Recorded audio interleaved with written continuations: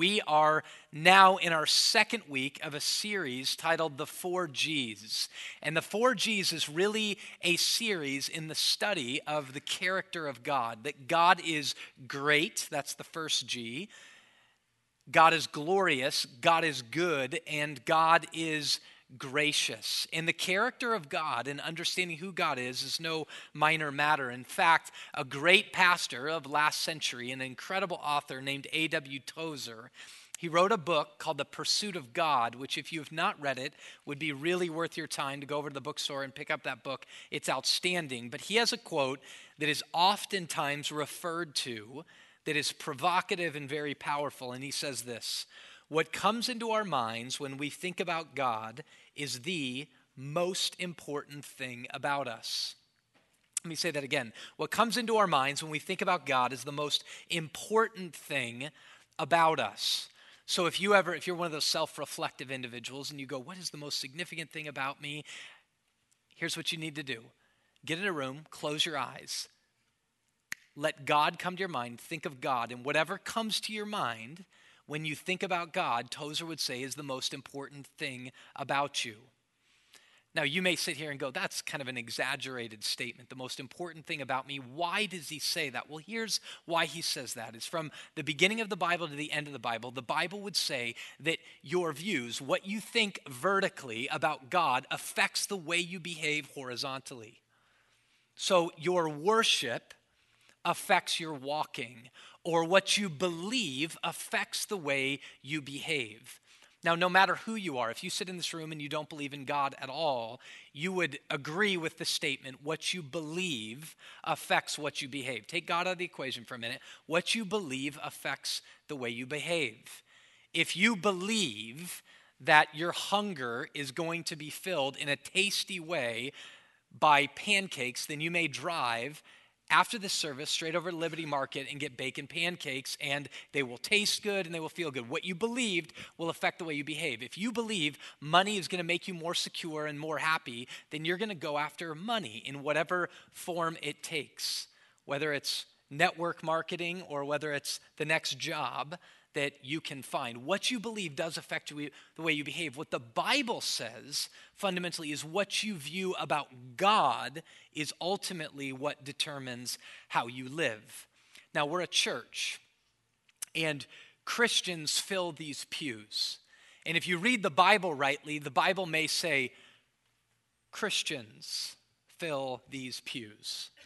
And I say that because I mean this, that as a Christian, we're constantly working towards deeper forms of spiritual growth.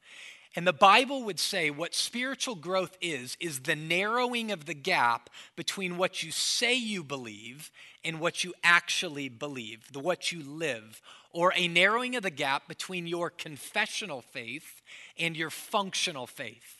And so our desire for this series is for us to see a narrowing of the gap from just what we say to what we believe. And for us to really come to an understanding that the Bible says if you don't live it, in fact, you don't believe it. So if there are problems in your beliefs, your belief about God, it will affect itself in how you behave. And if you're behaving wrongly, then the first thing that needs to come to our minds as Christians is, I'm not believing something about God, or I'm believing something inaccurately about God. So the design of the 4G series is a very pastoral series. And that's why these phrases are truths about the character of God, but then tagged to them are very practical realities that push ourselves to live them. So the first one is God is great. This is what we looked at last week. God is great, so we don't have to be in control. That gets it down to the street level. God is glorious is what we'll look at today, so we don't have to fear others. Next week, God is good, so we don't have to look elsewhere. And then the last week, we'll see that God is gracious, so we don't have to prove ourselves. This series, the 4 Gs, has the power to change your life. And we say that because there are handlebars to it. You can memorize these 4 statements. You can preach them to yourselves. You can teach them in your home. You can train up your children in them. Husbands and wives can share them with each other. Friends can share truth to one another about these things.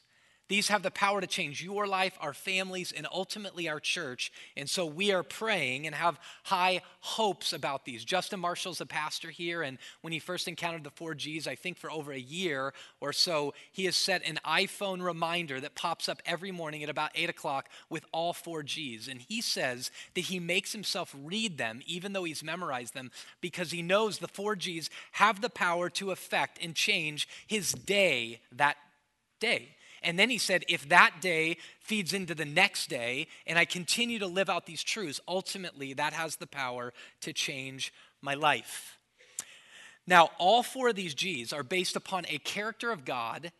God is glorious, so we don't have to fear others. I want you to see something in these lines that is so important. Many Christians look and they say, well, if I'm a Christian, then I should not try to be in control of my life. Or if I'm a Christian, then I should not fear others. That's not where we're going with this series. We are moving from should not to need not. Do you see the difference? The difference is huge because should not puts the onus and emphasis on you. Need not puts all the weight on God. God is glorious. We need not fear others. God is glorious. We need not fear others. If you don't have a Bible, raise your hand and the guys will get you a Bible. You can pull out an electronic copy or a hard copy. We emphasize to you significantly to bring Bibles with you each week. It'll definitely help you learn the scriptures. We are going to be in John chapter 1, starting in verse 9, and we're going to work our way all the way through verse 18. So I'm going to read a section of this. Listen close, for these are the words of God. John chapter 1, starting in verse 9. The true light, which enlightens everyone, was coming into the world. He was in the world, and the world was made through him, yet the world did not know him. He came to his own, and his own people did not receive him. But to all who did receive him, who believed in his name, he gave the right to become children of God, who were born not of blood, nor of the will of the flesh, nor of the will of man, but of God. And the Word became flesh and dwelt among us, and we have seen his glory. Glory as of the only Son from the Father, full of grace and truth. John bore witness about him and cried out, "This was he of whom it is said, 'He who comes after me ranks before me, because he was before me.' And from his fullness we have all received grace upon grace. For the law was given through Moses, grace and truth came through Jesus Christ. No one has ever seen God, the only God who is at the Father's side. He has made him known." God is glorious, so we don't have to fear others. The fear of man is a very interesting thing. And I would submit to you, moves every one of us in these rooms more than we could even think or imagine, and it's very nuanced. I was reading just last night an article that came out in the New York Times sports section about the Olympics. How many of you guys have been watching the Olympics? Raise your hands here in the conference center. Lots of you. Then you would know the U.S. is at the top of the medals. We have the most medals, we have the most golds, but one area we have not done as well in, we have not received golds in is track, and namely because of a guy from Jamaica named Usain Bolt. And Usain Bolt won the 100, he won the 200, and then last night he anchored the 4x100 and beat the Americans again and got the gold medal. And as I was reading this article, they interviewed the American anchor, who, if you watch the final picture, Ryan Bailey is behind. You can see him. He's behind Usain Bolt, but getting beat by quite a bit. And the article said this: Ryan Bailey ran well, but could not keep pace with Bolt, who could. Asked if his performance would have been good enough to overtake any other sprinter in the world, Bailey smiled and said this: "That's tough to say. Bolt, he's an animal. He's a beast. Once he opens his stride, it's tough to stay with him. I just ran my heart out." Now, I read into those words because Ryan Bailey spent his whole life training for the Olympics. He looks across and he goes, Usain Bolt is anchoring the Jamaican team. He's an animal. he's a beast. If that guy opens up his stride, I can run my heart out and I'm not going to win. We encounter this, don't we? When we come up and we encounter someone that we just know is better than us, this inferiority complex can emerge. And we begin to fear, man, Usain Bolt. And this happens in your jobs, this can happen in your homes, is that you work so hard and yet you get rocked by the reality that somebody is better than you. An inferiority complex can rise up from the fear of man, as can an over-exaggerated view of yourself. So they then interview Usain Bolt. And Usain Bolt says this. Usain Bolt last night, I've done it. This is what I wanted. I wanted to become a legend. And then he says this, you can bask in my glory now. You can bask in my glory now. Now you sit back and go, gosh, that seems like an over-exaggerated view of yourself. What drives that? And you would think, well, not the fear of man, but listen to what he says next. For me, that was for all the doubters, all the people saying I wasn't going to win. So what drove him? Other people's views, the fear of other people drives him, and Bolt says, they can stop talking now. I'm a legend. Bob Costas nails it at the end of last night. He says, as great as Usain Bolt is, it is hard to have a higher opinion of him than he does of himself.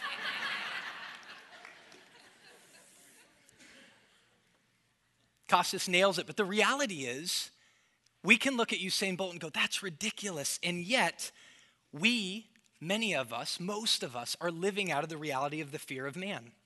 And the fear of man, the Bible would say, is because we're believing lies about God's glory. We're truncating his glory. We don't understand it enough. And so we functionally believe that he's not as glorious as other people's opinion of me. And so this can manifest itself through you living functionally for the approval of other people and or avoiding the disapproval of others at all costs. So functionally, what it might look like to live for the approval. Will you put it in? Who's moving me? Who drives me? Is it, I so bad want the approval of my boss? Or I so bad want the approval of my spouse or my kids or my coworkers around me, that's what drives me to become a workaholic? Or that's what drives me to say things, I don't care about what anybody thinks. Or this is what leads me to exaggerate and portray lies about myself, a la Facebook, right? Like who puts their worst picture of themselves on Facebook? Or better yet, who puts just a real picture of themselves on Facebook? It's like all glamour shots on Facebook and your status updates look really, really good. Or maybe, you fear others and so it's really, really bad that you want everybody to love you and want you, but exaggeration and lies, whether they're great or whether they're little, parenting, moms or dads, and people begin to ask you your parenting philosophy or your schooling philosophy, and you begin to exaggerate or lies or shift around because you want their approval. Or you work so hard to avoid the disapproval that you're unwilling to say true things, unwilling to say hard things. Peer pressures is true when you get older as it is when you're younger. People are doing this and I don't want their disapproval. I need this deal, right? Here's one that I know hits everybody. Your response to critique. When your spouse critiques you, when your kids critique you, when your boss critiques you, and you get right back. That's evidence, the reality of the fear of man. And the Bible says this, a statement so short, so true, and so profound that again, no matter what you believe, it's true. Proverbs 29:25. The fear of man is a snare. A snare is like a trap. You get trapped and you're in bondage to the fear of man. There's a modern day spoken word poet, not a Christian at all by profession. He would say it out loud. He's not a Christian. He actually adheres to another religious system. He has a poem that he does in spoken word, and it's fundamentally about all the things that he feels in his gut guilty that he has not said, that he hasn't said. And he says this, I think that all the silence is worse than all the violence. Fear is such a weak emotion. That's why I despise it. We're scared of almost everything, afraid to even tell the truth. So scared of what you think of me that I'm scared of even telling you. Sometimes I'm like the only person I feel safe to tell it to. Now listen to this, based upon Proverbs 29:25. The fear of man is a snare. He says this, I'm locked inside a cell in me, and I know that there's a jail in you. Consider this, you're bailing out, so take a breath and inhale a few. Now, he goes on to say things that I would not say or what liberates you, but I'll say his words right here. There's a jail in you. Consider this, you're bailing out. And take a few breaths. What would the Bible say to do? Take a few breaths of the glory of God. If you want to be set free from this trap, this cell inside of you, this jail, breathe in the glory of God, that you might be freed from the fear of man. In John chapter 1, 9 through 18, we're going to look at this, that God is glorious first in his ways. God is glorious in his ways. Second, God's glorious words. And then last, God's glorious weight. God's glorious weight. God is glorious, is what we're saying. So what does the word glorious mean? God is glorious. Well, many people would say, and they're right, glory is possessing consummate worth. It's beauty, it's virtue, it's excellence. It is of the utmost importance. Yet the word glory in Isaiah chapter 6, when the angels see God and are in front of God, and Isaiah's just beheld him, and all the angels are saying, holy, holy, holy, the whole earth is filled with his glory. The word glory means weight or heaviness. Weight or heaviness. The way something truly is, its substance is weighty. I have 4 kids, 2 boys. The 6-year-old's about to be 7. The 4-year-old this month will turn 5. So they're right at that point where, they like to bow up to dad and, they're trying to get me to wrestle. Dad, you're a wuss, and I'll, Dad, and they'll come up and like smack me on the back and they want me to wrestle with them. So I'll start wrestling with them and kind of, throw them to the ground, and I'm stronger. And then if at any point I want them to just stop, here's what I do. I get them on the ground, and then I just lay on them and let my weight just bear on them. And you'll see them at first, they'll be like, ha, ha. And then as I get more weight, it's like, ha, ha. And then, Dad! Dad! And then I can get them to do whatever I want because the sheer weight of me feels like it's crushing them. And so I'll say that your dad's the toughest man in the world. You're the toughest man in the world. Say that you're never going to mess with me again. I'll never mess with you again. Tell me I'm the best. You're the best. And then I get off.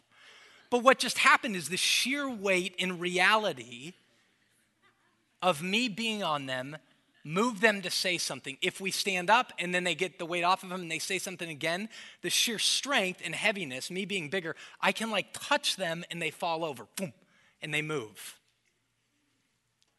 Here's what the Bible says. The Bible says that there is no weightier, there is no heavier, there is no reality more ultimate in the entire universe than God. He moves things. And the Bible says, and he wants you to know his glory, the substance of his weight. John Piper says this, the glory of God is the manifest beauty of his holiness. It is the going public of his holiness. It is the way he puts his holiness on display for all the people to apprehend. So God's glory is not something that he keeps hidden from us. It's something that he puts on display. And that's why the psalmist says the heavens are telling of the glory of God. And the earth is proclaiming his handiwork. His glory is his holiness that is on display. And God is really serious about his glory. He plays for keeps. He says in Isaiah 42, I am the Lord, that is my name. My glory I give to no one other, nor my praise to idols. This morning I was sharing with Haley, my wife, Usain Bolt's quotes, bask in my glory. My wife's really sweet, and she goes, does he not know that God made him fast? I said, maybe not. And she goes, does he not know that God might not like him saying, bask in my glory? I said, I don't know. Does he not know that God could say, you're no longer fast, and he would no longer be fast? I said, I don't know. But it reminded me of us just being in Daniel when Nebuchadnezzar stood on top of that building and he looked out and he said, this whole kingdom is mine. And God didn't like it. And he made him into a man who thought he was a cow and he began eating grass. I don't know why God does it to him and not to Usain Bolt. I don't know what's going to happen, and there's no promise. I'm not God, but I know God does not share his glory with others or his praise to idol. This God plays for keeps, and you see it all throughout the scriptures.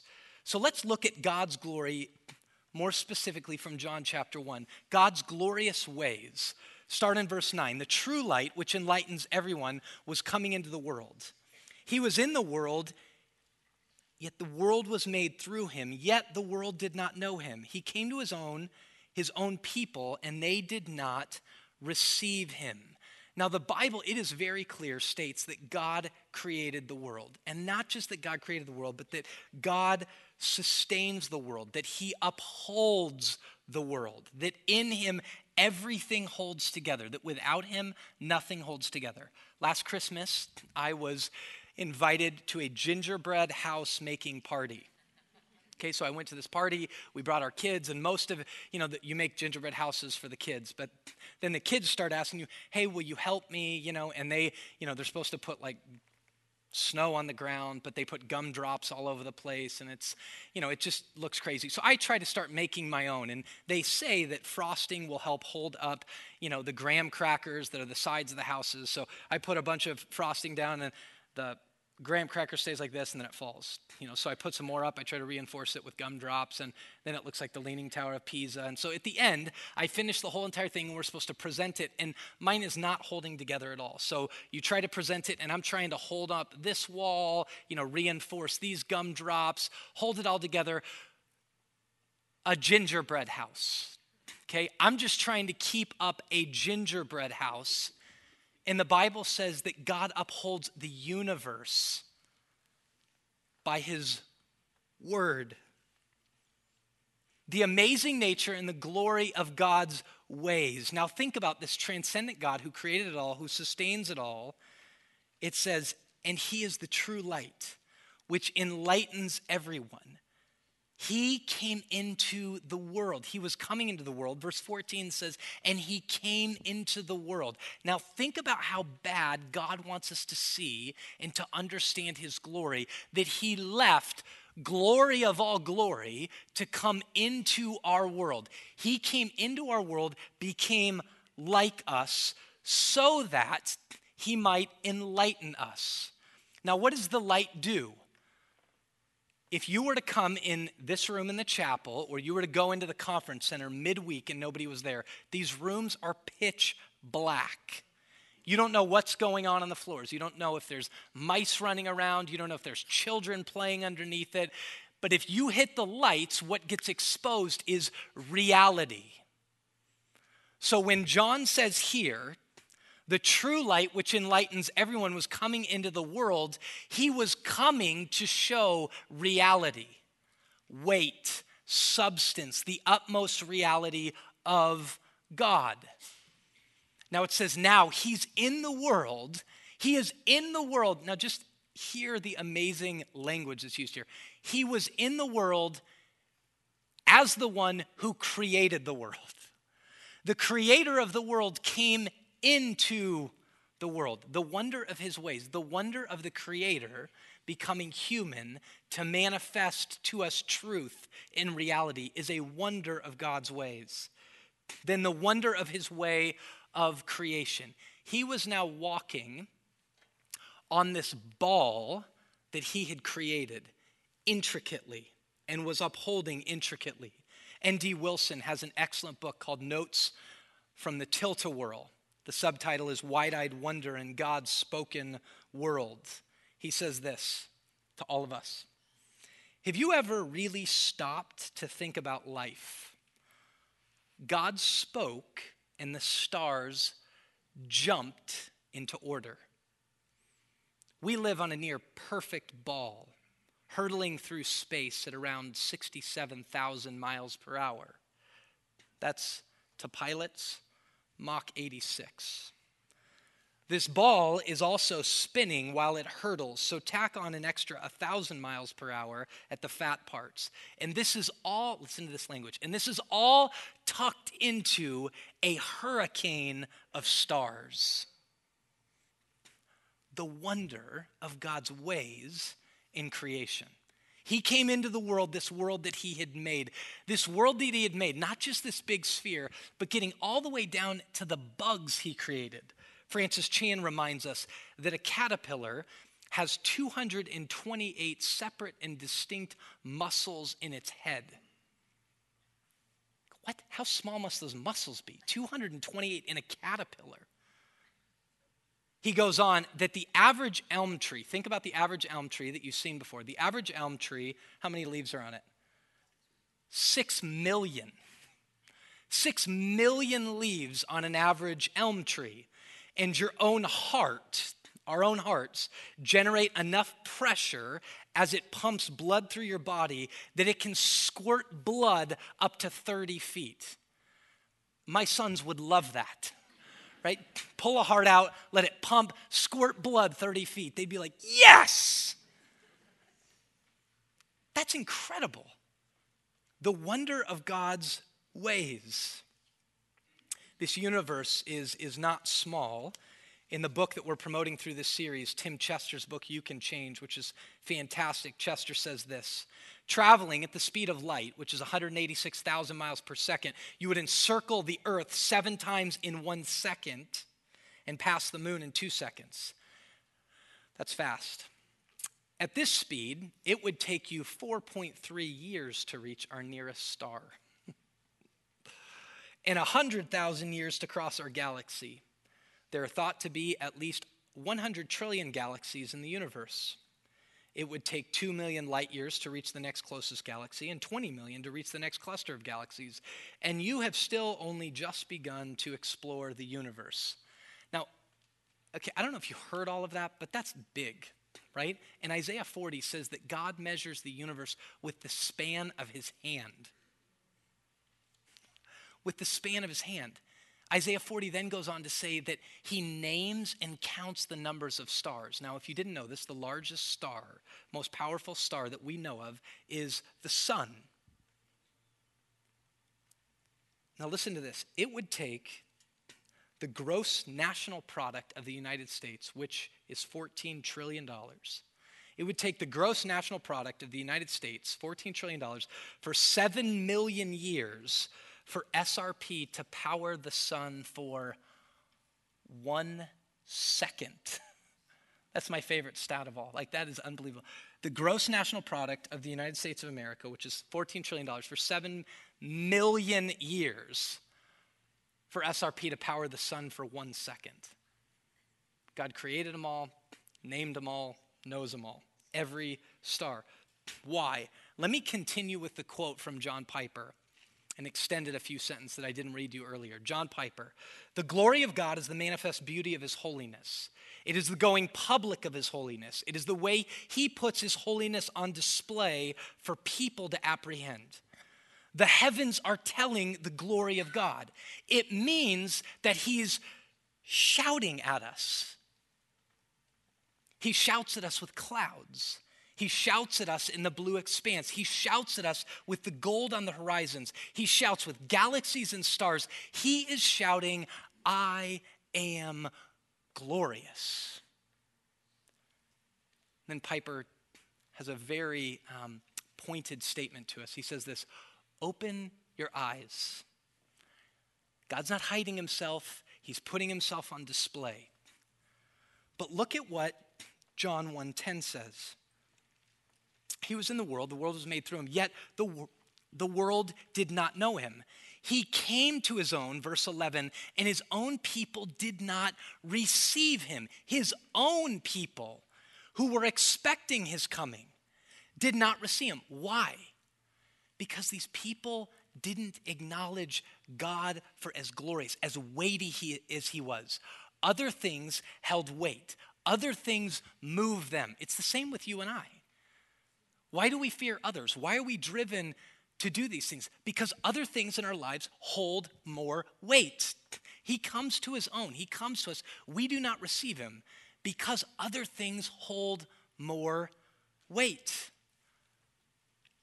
Who holds the weight in your life? Who is it truthfully that moves you? We read off a list earlier. Your boss, your spouse, your coworkers, yourself even. Who holds weight in your life? Who holds sway? That's to whom you give glory.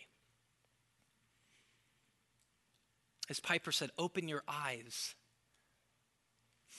They're not worthy of the weight. John then goes on and begins to show us God's glorious words. God's glorious words. Verse 14, and the Word became flesh and dwelt among us, and we have seen his glory. Glory as of the only Son from the Father. The power, that's a powerful, full of grace and truth. Now let me ask you this. How did people see Jesus came to us? How did they see his glory? Full of grace and full of truth. They saw it in his words. They heard of it from his words. Now we spoke earlier about the grandeur of God in creation, and the power of his words is what we're about to look at. The power and love of his words is what we're going to look at in a minute. Think about powerful words. Right now we're entering into election season, and people get really heated up about politics in the election season when it's a presidential election. Now, I'm one of those who's learning that we should care far more about local politics than we do, but there's a reason people get really fired up about the presidential election, because if you didn't know, the President of the United States has extraordinary power. Look at these roles of the President of the United States and think about how powerful his words become, whether spoken and or written. He's the chief executive. That means the president runs the government. He issues executive orders. He oversees 150 departments. He's got powerful words. He's the commander-in-chief. With a word, he can declare war on another country. And coming from the United States, the most powerful military in the history of the world, that's powerful. He's the chief diplomat, which means he's the leader in our foreign policy. He speaks on behalf of the entire country. He's the legislative leader. He recommends laws. And even after the legislation passes both houses in Congress, there's a piece of paper that gets on his desk that he has to use his words in writing to sign, and he puts the law into place. Now, that's the President of the United States, which many would say the United States may be the most powerful nation ever in the history of the world. Certainly, people would view it as the most powerful nation even now after a bum economy. And yet Isaiah 40 says that the nations of the earth are like dust on the scales. Okay? My sons just played in a basketball game, the consolation game, which means they're playing for third place in the I-9 Sports League. And they were playing at the Mountainside Fitness in Gilbert. So Val Vista and the 202. We got in there, and like any 6-year-old and 5-year-old, they would walk in the doors and say, we got to go to the bathroom. So, okay, we got to go to the bathroom. So we walked into the locker room. And if you walk into a locker room at a fitness facility, you always walk past a scale. And scales, no matter how much you weigh and how horrible you feel about your health, scales scream to you, step on me. Step on me, step on me. So I took my kids to the bathroom and I walked back and it was getting the best of me, step on me, step on me. So I started taking every possible thing out of my pockets that I could, laying them down. I want to undo my belt because I don't want any weight on me that doesn't show the reality of how much I really weigh. But I never got on my knees and went, whew. Somebody, why? Why would you get down on your knees? To blow the dust off the scale. Someone would look at you and go, that's ridiculous. Dust is inconsequential. It has no power. It's not going to show up in any weight. God says that the nations of the earth are like dust on the scales. Whew. Compared to him. Compared to him. And yet the power of the president's words strike us. But what about the power of God's word? Augustine had a statement when he looked and he saw the beauty of all of creation and he said, how did all of this come about? he went to the scriptures and he came up with the idea of the divine imperative. What the divine imperative means, what is the word, you guys know what the word imperative means? It's a command. Here's the only conclusion he could come to through studying the sciences, through studying all the scripture. He said it came about by the divine imperative. What did that mean? God said, let there be, and there was. He spoke, and there was. What's amazing about that is then in Colossians 1 says that he upholds the universe by his powerful word. Right? Like what kind of person, being has that kind of power to bring light from darkness and life out of nothing and bring about energy? We never knew energy before, and power and life out of just the very command of his word. Who is like that? That's what the disciples said of Jesus, right? Jesus is living and he still sees. He calms storms. He raises dead people to life. And the disciples go, who is this man that even the wind and the waves obey him? Christ's words were powerful. We have seen his glory, full of truth, full of reality, coming to bear on this creation, stilling seas, calming storms, raising dead people to life. In Luke chapter 7, there's a scene where Jesus' powerful words come to match his loving words, or the truth, the powerful truth comes to match his grace. And he walks into a scene, you can pass it so easily in Luke chapter 7. It's basically a paragraph long, and it says that out of the city was coming a woman with a funeral procession, and she was a widow, which means women didn't have any power at the time. Their power was all bound up in men. Her husband had died, and now she was at the funeral of her only son. No more males around, right? She's weeping. The wailers are there. Jesus, it says, locks eyes on her. And the conclusion of the story is Jesus' powerful words by saying to the son, get up and rise. This dead man awakes from the dead and is now alive, his powerful words. But what you can so easily miss is that it says Jesus' eyes lock on this woman and his heart is filled with compassion, and his words to her. Now think about his glorious words. His words to her, do not cry. That's what I say to my kids when they start crying, is that I hold them tenderly, I wipe away their tears, and I go, hey, buddy, don't cry. And they can begin to trust me because I'm dad, right? They think I can do more than I can actually do, but they rest. They're quieted by my love. Don't cry. These glorious words of a transcendent God who spoke and universes flung into existence looks at a woman and says, don't cry. We have seen his glory that is full of grace and full of truth.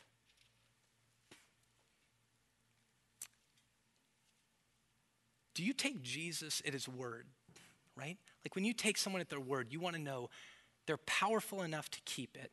He is. And then you want to know that their power is not going to be misused to crush you. So you want to know they're powerful and they're loving. So Jesus' word is powerful enough, he's trustworthy to believe him. And he's loving enough to go to him. That's why he says, come to me, all you who are weary and heavy laden. I'll give you rest. I have the power to do it. I'll do it. And I love you. As Zephaniah 3:17 says, he will rejoice over you with singing. He will quiet you with his love. Do you take Jesus at his word? Do you trust him? Here's the last thing, God's glorious weight. The last verse in this says, no one has ever seen God, the only God who is at the Father's side. He, meaning Jesus. No one has ever seen God, the only God who is at the Father's side, but Jesus, that's the he, has made him known. You ever think about this? People oftentimes look at Jesus and they go, Jesus is God, or Jesus shows us God. That's true. But just for the sake of deeper understanding, think about this. God is like Jesus. So when you see Jesus interact like this with the widow at Nain, that's God. He has made him known. Now, we see this, that Jesus was a man full of grace and truth, but he's also glorious. This same John who wrote this gospel likely writes the book of Revelation. And in the book of Revelation, John is given a task. He's given a task to write letters to the 7 churches. And it says, how was he given this task? He was on the island of Patmos. He was exiled, and he hears a loud voice like a trumpet. Now, what do you do when you hear a loud voice like a trumpet? Turn around, right? So he turns around. Now, hear this. This is God's glorious weight. Then I turned, Revelation 1:12, then I turned to see the voice that was speaking to me. And on turning, I saw 7 golden lampstands, and in the midst of the lampstands, one like a son of man, clothed with a long robe and with a golden sash around his chest. The hairs of his head were white, like white wool, like snow. His eyes were like a flame of fire. Now, what does fire do? It consumes. His eyes were like a flame of fire, his feet like burnished bronze, refined in a furnace. And his voice was like the roar of many waters. He had just said a trumpet. Now he says his voice was like the roar of many waters. And if that wasn't terrifying enough, in his right hand he held 7 stars. From his mouth came a sharp 2-edged sword, and his face was like the sun shining in full strength. Now, we said this about the sun earlier, right? The GNP of the United States, $14 trillion for 7 million years. SRP, it would take that much money to power the sun for 1 second. His face was like the sun shining in strength? No, in full strength. Now, when you encounter a figure that glorious, that weighty, what happens? Well, like what happens in most of the scriptures. When I saw him, I fell at his feet as though dead. Like, what does that mean? You look at that figure and his eyes are like flames of fire. His face is like the sun. Everything is pristine in holiness. And just like Isaiah, you know what happens to John as he goes, I'm undone. I'm a wretch. I cannot stand before this glory. I am so minuscule and so sinful and so heinous in his sight. I fall at his feet as though dead, face down. I am prostrate before this God. And you know what he's thinking is, you will consume me. Just like Hebrews says, our God is a consuming fire. He's going to be consumed, burned up. And at that moment, maybe for the first time in his life, John believes at the core of his being, and he's worthy to do it. But look at what God does. I love this. When I saw him, I fell at his feet as though dead. But he laid his right hand on me. First off, you see the weight and you fall to your face because of the sheer weight. But he lays his right hand on me, saying, fear not.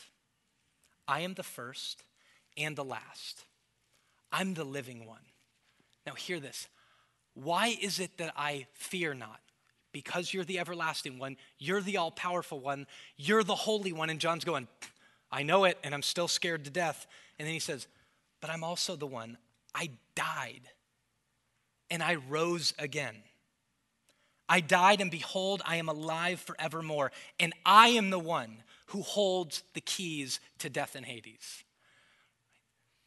Words of power, I'm the everlasting one. I know it, but words of grace. And I'm the one who all of that sin that makes you fall to your face right now, I took it. All of the realities of you think you're dead right now, I rose from the dead as the first fruits that you too might now have life. Fear not, you're mine. Fear not, you're mine. Now, church, take who it is you fear, who moves you. You know who it is, and you know you have somebody. Fill in the blank. Walk them up these stairs, take their hand. Walk them slowly, okay? This is the one who moves me. I fear them, the fear of man that keeps me ensnared. Walk them up here and place them next to the Jesus of Revelation chapter 1. Who do you fear? Like, seriously, like at that moment, isn't it ridiculous?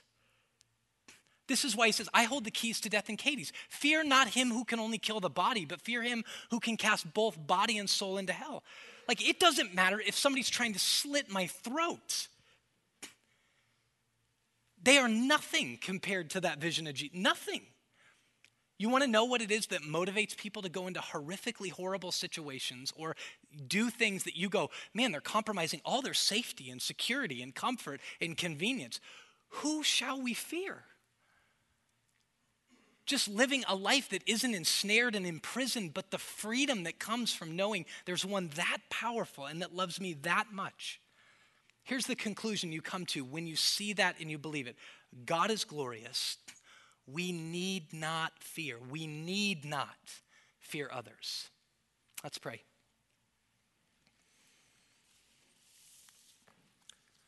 Father, we are amazed by your glory.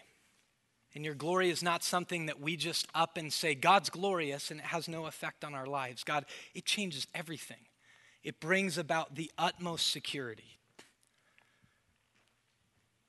It brings about a quieting in our lives that we can be quieted by your powerful love. God, let that be true in us. Holy Spirit, come now and make sure that we would be doers of this word and not just hearers of it. May we remain in you and you in us, that we might bear much fruit. In Christ's name, amen.